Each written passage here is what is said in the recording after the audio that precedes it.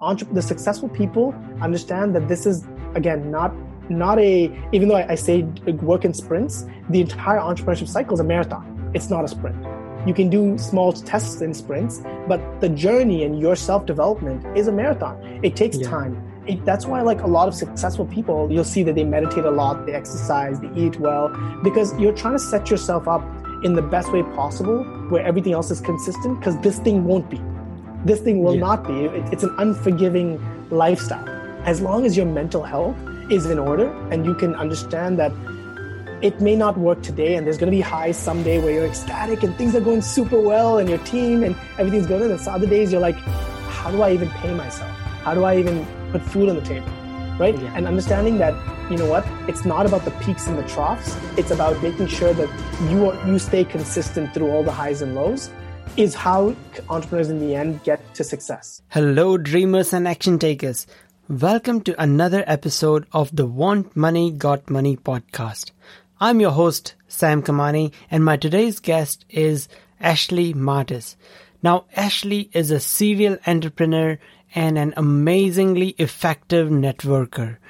He has managed to make connections all around the world, and today he is going to share his entrepreneurship journey, what has worked for him, what mistakes he has learned from, and how to be an effective networker. Currently, he is working on a startup called Startup Fuel, where he aims to connect founders and entrepreneurs like you globally with the resources you need to be successful. So let's hear from him more about it. Ashley, welcome to the show. It's great to have you here. I've been wanting to talk with you. I have heard and I've read so much about Startup Fuel, want to know everything about it.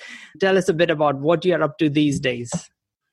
Yeah, so Startup Fuel is a brand new LinkedIn type platform for the startup ecosystem, connecting founders and corporations, accelerators, mentors from everywhere. I think, one of the biggest problems that we're trying to solve is the lack of organization of this ecosystem. I mean, it's exploded ever since the first days. The Stanford president back in the Valley invested in his two PhD students to create the first automated vacuum cleaner, which a lot of people have claimed as one of the birth of the entire Valley and the tech movement. From there, it snowballed, got bigger and bigger. There were exits.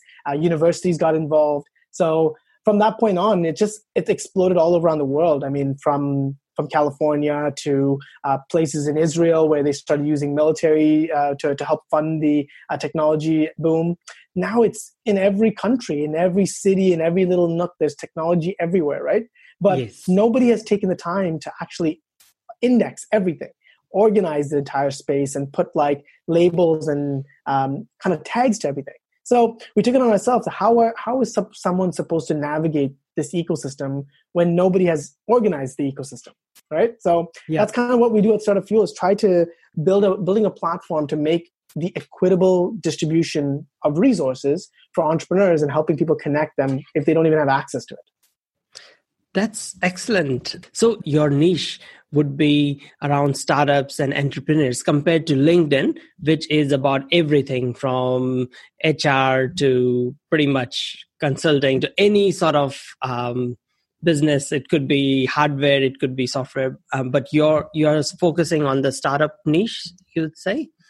Yeah, exactly. I mean, like, there's so much boom that's happening in the world of startups, and I'm sure everybody around the world knows the word startup has gotten a lot of popularity in the last little while, right? So we wanted to focus in one area. I mean, the dream one day is to become a small business platform where anybody who wants to open up their first company and to grow it comes here, finds the resources, the lawyers, the accountants, everybody needed to get their company off the ground. But today we don't want to go too big too fast. And so our focus is let's focus on the startup industry. Let's focus on this niche. There's a very systematic model from early stage venture going to accelerator programs, angel networks, venture capital funding, corporate ventures, and exits.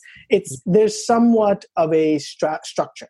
So it's easy to start here and then expand to other small businesses.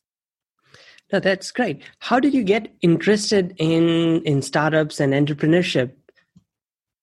Yeah, so I went to business school, and a school called Schulich up here in Canada, in Toronto, a pretty well known and established, reputable school.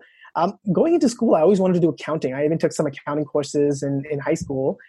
But when I entered the program, I actually a friend of mine and his older brother started a small textbook rental company by the name of Bookfly, and it was a really, really cool startup. Expanded and grew, and I really got really well versed with him about how things were going. Even came on, helped to advise him a little bit, helped with the really on a part-time basis with some of the books, with my accounting background. And then as the company grew, they exited the company. And as part of that, as part of the exit, I was realizing this is such a cool industry. You can go in and create new innovations, disrupt the status quo, and change the way things are done. So while I was working in like corporates, I worked in banking, I worked in marketing and consulting. All the time in the evenings, I wanted to run startup companies. So I did that. I had like my 9 to 5 jobs as an intern. And then from 6 to 11, I had offices in the city where I'd go and work and build something cool. So I've been involved in so many different hackathons and competitions and things like that I just like started to understand that this is the future of the business world.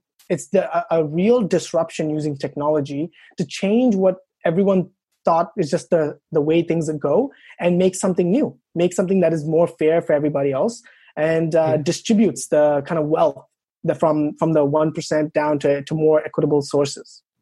Yep, makes sense. And just looking at your LinkedIn profile and just looking at your online social profile, it seems like you have been to a lot of places and you've done a lots of interesting things, from mentoring to meeting people. What are some of those sort of things that you've been involved in? Yeah, so I'm a big believer in the power of your network, right? I actually got connected when I was younger to a very, very successful business entrepreneur here in Canada by the name of Harry Rosen, who actually owns and operates men's retail wear. And I had met him at a conference. He was a keynote speaker. I went up to him. I was like, I'm 18 years old, hustling entrepreneur. I'd love to learn about, get some advice from you. I impressed him, and he invited me to his office and took me under his wing as my mentor. I went there a couple of times. And the number one thing he taught me was, it's not about what you know in this world. It's about who you know. It's literally about your network and how well you can manage and organize those relationships. So from that day on, I set my own personal goal to do about 1 to 2 networking events almost religiously for the foreseeable future. That was about 9.5 years ago. I'm now 760, roughly around events deep in around 30 cities around the world. I love talking to people. Some people read books. Some people digest information by going to classes and doing things. For me, my entire learnings come from people. I go around, I talk to a lot of people, and especially because the startup space, the innovation space, are filled with passionate people who love what they're doing and are trying to change the way their industry works. So when you talk to them about what's going on, they know they're the forefront of what everything's changing. So you get to absorb information and learn. So for me, going to all these places, I initially started going around Toronto, and then started going to the US, going to New York and California, then started venturing out to Europe, Asia, and other places in the Middle East. And at that point in time, I started learning that startups is actually not just a North American or not just a Southern California kind of initiative, but it's exploding everywhere. So what is really needed is a way for us to communicate and connect people. And that's how my entire business and everything started when I was in Los Angeles many, many years ago. I went and visit a buddy of mine who was living out there. He said, come and stay with me. And it was awesome. I went and, hung out in LA and got to go to networking events, went to this really cool event called Angel Hack, which is a hackathon that happens. I believe, don't quote me on this, but I believe it was in the Independence Day Tower. So in the movie Independence Day, there's a tower in LA. So it was really cool. We went there to that event, and I got to meet one angel network that was like, hey, you know what? California is getting saturated in terms of how much it cost of living and things like that. And they're not a massive angel network or angel fund. So they want to invest in the East Coast of the US. They want to invest in other parts of the world, but they didn't have the capabilities to do so. So they asked me if I could recommend some companies that I'm meeting in my travels. And Yes. that's how it all began. I recommended a few companies. They invested in one of them, wrote me a check for a marketing fee, and kind of like said, you know what, this is a really cool way because we really need to find companies that are part of our thesis. Can you help us find that? And that's how we got, that's the beginning of how we got here today. That is excellent. So did you do that sort of service for angel networks, VC funds under a brand name, or was it just under your name, just informally, or how did it all work? Yeah, so initially it was just connecting people. Myself, I didn't even know it was a business. It was just like, hey, I know somebody here. Let me make an intro. And then over time, what happened was that it became like the startup companies started approaching us and saying, we want to make pitch decks, we want to make business plans, and we want to make financials. And the investors on this side said, we also want to find good companies and assess them. And like when I studied in school, I studied with a specialization of entrepreneurship and finance and a little bit of venture capital. So I also became kind of like a valuation expert. I started valuing early stage ventures. I put together this really cool Excel model that takes into account all the stuff we learned in finance of the public markets, how to value like a stock in on the stock exchange. And then I started understanding how do VCs do it. So using like a venture capital scorecard method, an exit scenario. And I said, why don't we put together like a big model that actually incorporates all these different models with different weightings based on stages and industries. And I did that. And I started selling it to small investors and small angel networks to be like, hey, we can be a third-party due diligence for you. Right. So that's kind of how it initially began. And then slowly the startups started coming to me and saying, we want to help, make you to help me us make pitch decks to make all these things and present to investors. So in the inkling, that's how it all began. That's great. So much to unpack there. Everything from the start of your hustle and going to over 700 events and over 30 cities around the world and all that, to how you are helping startups pitch their idea, their startup to investors. There's so many things. But one question I have is like, when you have met so many founders and entrepreneurs in the last 5 to 10 years. And what is the one common theme that you have seen that successful founders or entrepreneurs do compared to the not so successful ones?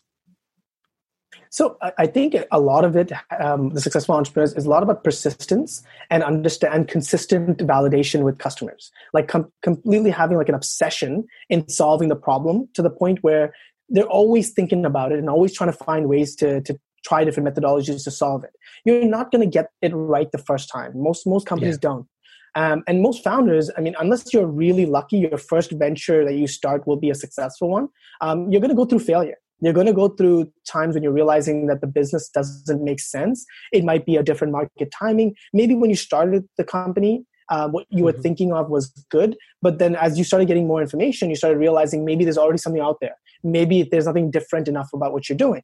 And then consistently changing and pivoting until something makes sense and you have satisfied customers is what I'm noticing. So even I got a chance to meet some of the really cool companies like Shopify that was initially from Canada that initially started out. I got to meet their early founders at an early stage, and I got to watch all these people that were successful and what they did to become successful, because there were a bunch of people who didn't, who were the same trajectories. And I think like I said, a lot to do was iteration, was consistent iteration about what's right, what's working, doubling down on that, and what's not working, kind of cutting it out and focusing and almost cutting their losses in those areas, right?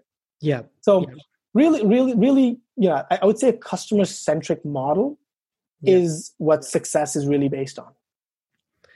That is super useful for any founder that's listening.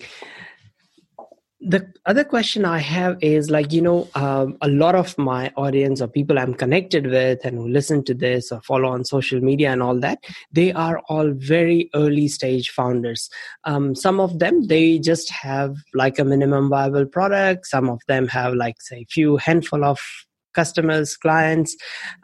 How do you even start valuing something like that when you don't have a massive track record? You have just started, say, 6 months ago, a year ago, something like that. You don't have 3 years of financial data to I don't know, to evaluate a company in the traditional sense?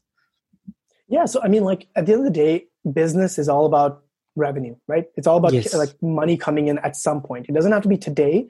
It's got to be at some point. Some companies, they start out and they have a product to sell that's ready to sell today. Service firms can sell their service or, to tomorrow, versus some products might take some development of the product to build. But in reality, at some point in time, there is something that can be sold, right? Yeah. And understanding, if everything went right from now until then, one customer who was purchasing your product, what is that price they could be paying for it, right? What is that potential price? And what are other competitors in the space who are paying that same thing? What are they paying right now? And how could you basically compare yourself? So from that point on, when you have one customer who's paying, you can then work backwards from there, right? You can say there's always a funnel that comes into place when, you're not going to get every single customer you target will actually convert to a paying user. There'll be a percentage. And at certain points, it drops off. So if you work backwards from that one point and say, okay, in the industry, one sale is equal to $10,000 worth of lifetime value. Like the company or that person or the consumer will purchase it X amount of times.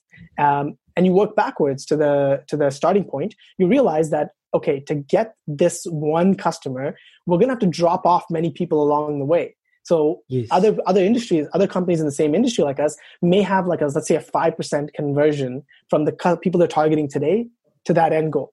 So if you as a business have a strategy to build in customer acquisition and say, this is how much it costs for us to bring companies in, how many people you can target at the top end of your funnel.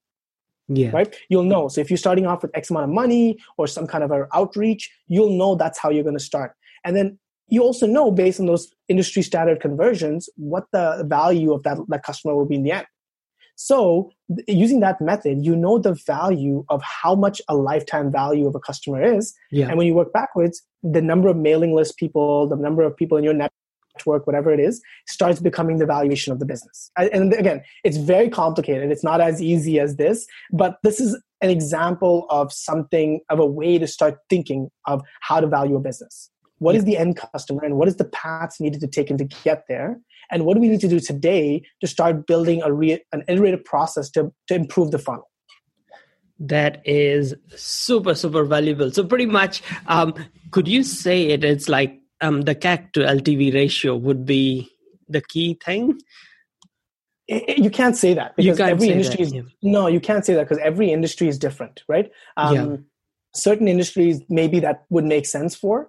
Certain industries, it doesn't, right? So but in a broad sense, it's a good measure to understand that as long as you can bring in customers and acquire them for cheaper than their lifetime value, that there's a viable business model, right? Yeah. Sometimes it has to deal with volume, right? Sometimes it has to deal with a crazy amount of volume. So even the likes of Netflix, right? For them, paying $6.99 or $9.99 a month is a very small price, right? And that number would take a really long time to monetize and actually make a significant amount of money. But because of the internet, we are now allowed to reach mass volumes of people. We can reach up to huge volumes that were not possible before. So if you can bake into your model saying, look, at the early stage, we're going to be investing a lot of money into the product and the development. But at some point in time, all of those things are going to convert at small pieces of revenue or even large pieces of revenue. At the end of the day, the volume will carry and it will outweigh the cost. That's what I kind of define as a startup company versus a normal company. Absolutely. Where at some point in time, the marginal cost of every single new customer is exponentially decreasing. Yes. Right? And the revenue is still going up. So every single new customer, because most of the technology and the stuff has already been built before, right? Now, every new customer doesn't require a lot of cost. Maybe data, maybe storage, maybe there is some cost associated, right? But having that exponential difference between revenue, the number for revenue and the cost associated with that, and increasing over time is what a startup is different from a regular business. That is really, really good. I need to make a clip of this for anyone, thinking about valuing or finding a value for their startup or what they can pitch it at. So looking back of your 9 years or 10 years that you've been doing this, if you had an advice for your younger self, think of like Ashley who's just starting out, what would that advice be? I think, like I said before, like being able to do that iterative process, which I also learned over time, and being able to cut things out that didn't make sense, or try things in sprints. So try things out with a clear-cut goal. Like if I'm trying a new method, let me give it X amount of time for it to work. Let me determine what a success point is. Like if we hit this number of a metric, it is successful. Anything less than that, it's not successful. And saying, what do I need to do before I start this sprint to make sure that I can set myself up in the best way to get there and test it out? I think when you take a very systematic approach to entrepreneurship, what you end up doing is you end up de-risking everything you do rather than adding on and trying to figure it out. But sometimes, honestly, like I don't regret anything. And I think that a part of the process when you have different companies and you're building out yourself is you learn different aspects of a business that you never knew before. Payroll, things like, applying for tax or making sure the company is situated in the right area, in the right environment, trying new tools. Every time you have a new venture or anything, you learn something new that you didn't know before. So this entrepreneurship is a lifelong journey. It's not a, one-time thing that you'll do. And sometimes you may get successful because things worked out, and luck plays a huge, huge, huge factor, right? But things that don't get discouraged. The successful people understand that this is, again, not even though I say work in sprints, the entire entrepreneurship cycle is a marathon. It's not a sprint. You can do small tests in sprints, but the journey and your self-development is a marathon. It takes time. That's why, like a lot of successful people, you'll see that they meditate a lot, they exercise, they eat well, because you're trying to set yourself up in the best way possible where everything else is consistent, because this thing won't be. This thing will not be. It's an unforgiving lifestyle. And so as long as your mental health is in order and you can understand that it may not work today and there's going to be highs someday where you're ecstatic and things are going super well and your team and everything's going, and some other days you're like, how do I even pay myself? How do I even put food on the table? Right? Yeah. And understanding that, it's not about the peaks and the troughs. It's about making sure that you stay consistent through all the highs and lows is how entrepreneurs in the end get to success. That is so true. I cannot agree more. And I do really like that analogy that he gave, that, it is a marathon, but for me, how I feel it is like it's a marathon made up of lots of small sprints along the way. Yeah, exactly. Yeah. And you have to just keep consistent. And I've seen that even from the best startups, the best content creators, the best YouTube channels, the one thing everyone has in common is that they are consistent. They keep doing what they are doing over and over. And as you said, looking after your mental health, physical health, relationships, all that help you in the long run, because smart people like you understand that this is not a 6-month thing. This is a lifelong journey, entrepreneurship, is. Yeah. So that is great. Before we go, I have this 3 sort of quick questions. What was the last book you read, or what's the book that you are reading right now? So there's a book called Decoding Silicon Valley, which I'm reading, and it's very important for me because of the ecosystem that we're building. It was written by a man named Jonathan Baer, who's a grandfather of the Silicon Valley. Like I met him in the Valley. He's had multiple funds himself. And the entire book talks about how to navigate a tech ecosystem. And it's specifically for it's Silicon Valley, but it applies to any current tech ecosystem today. How do you use relationships to leverage connections and get to certain milestones, right? Yeah. I really like that. And I think that any tech entrepreneur, I think it's not a very, it's not recommended in many places, but I honestly would recommend anybody to take a look at that book. Obviously, you have the standards, the lean methodology, the lean startup, all those other books itself. But this one, I think, aside from the generic ones, is a really cool one. And one more I'd also suggest is the book called Hooked. Another very good book that talks about how we attract consumers today with a certain trigger, how they make an investment based on that trigger, how they get rewarded, and then re-trigger them to come back into the flow. It's a really cool concept, and it doesn't just apply to startups, it applies to many different types of businesses. It's just a really smart framework about thinking about how to give value to customers first, and then ask them to do something for you in return. Can I ask you a quick question about the book Decoding Silicon Valley? And you talked about leveraging networks or leveraging your connections. And I see you as someone who has done this extremely well. So how do you, in your view, leverage connections or leverage your network the best? I'm still learning. I'm not even an expert at this. I'm like, I have lots of connections, and for the longest time I was building up the connections. Now I'm looking to actually start, utilizing it. And something that is very underrated is a personal CRM.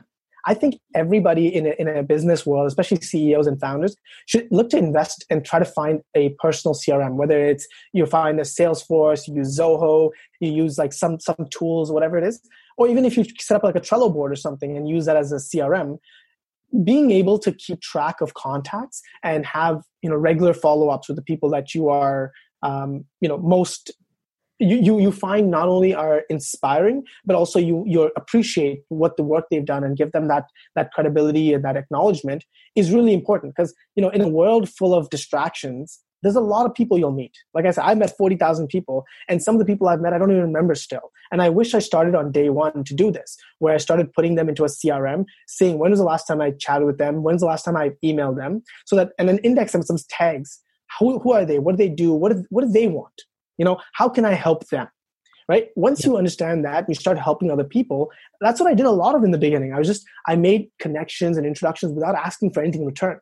It was just like, oh, you need a marketing agency. I just met one at a conference a couple of weeks ago. Let me make an intro. And over time, they become very appreciative of you. Yeah. They're like, oh, thank you so much. What can I do to help you?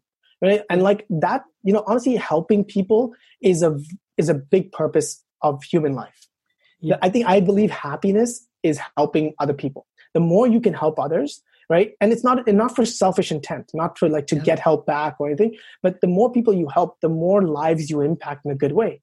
And we only have a limited time on this planet anyways, right? We only have, 80, 90 years, if that, to live. So once you pass away and you're gone from this world, have you left a legacy and have you helped people?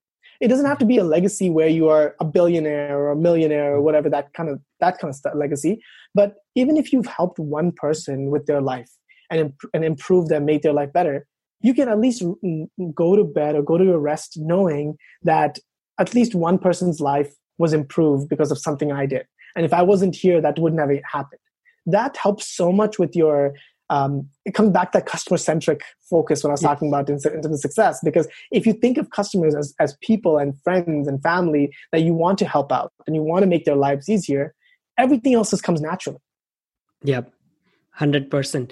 I will share with you what I do on the personal CRM side. So just as you said, I have a Trello board so I do a bit of podcasting. So I have a Trello board where I have all the podcast guests and all the podcast hosts and anyone I meet. And then later on, I go and then I connect them, and I do it just for free because I like connecting people. And then sometimes when those connections do business or they do well together, I get happiness out of it because I get messages that, hey, thank you for introducing me to so-and-so. It helped me here.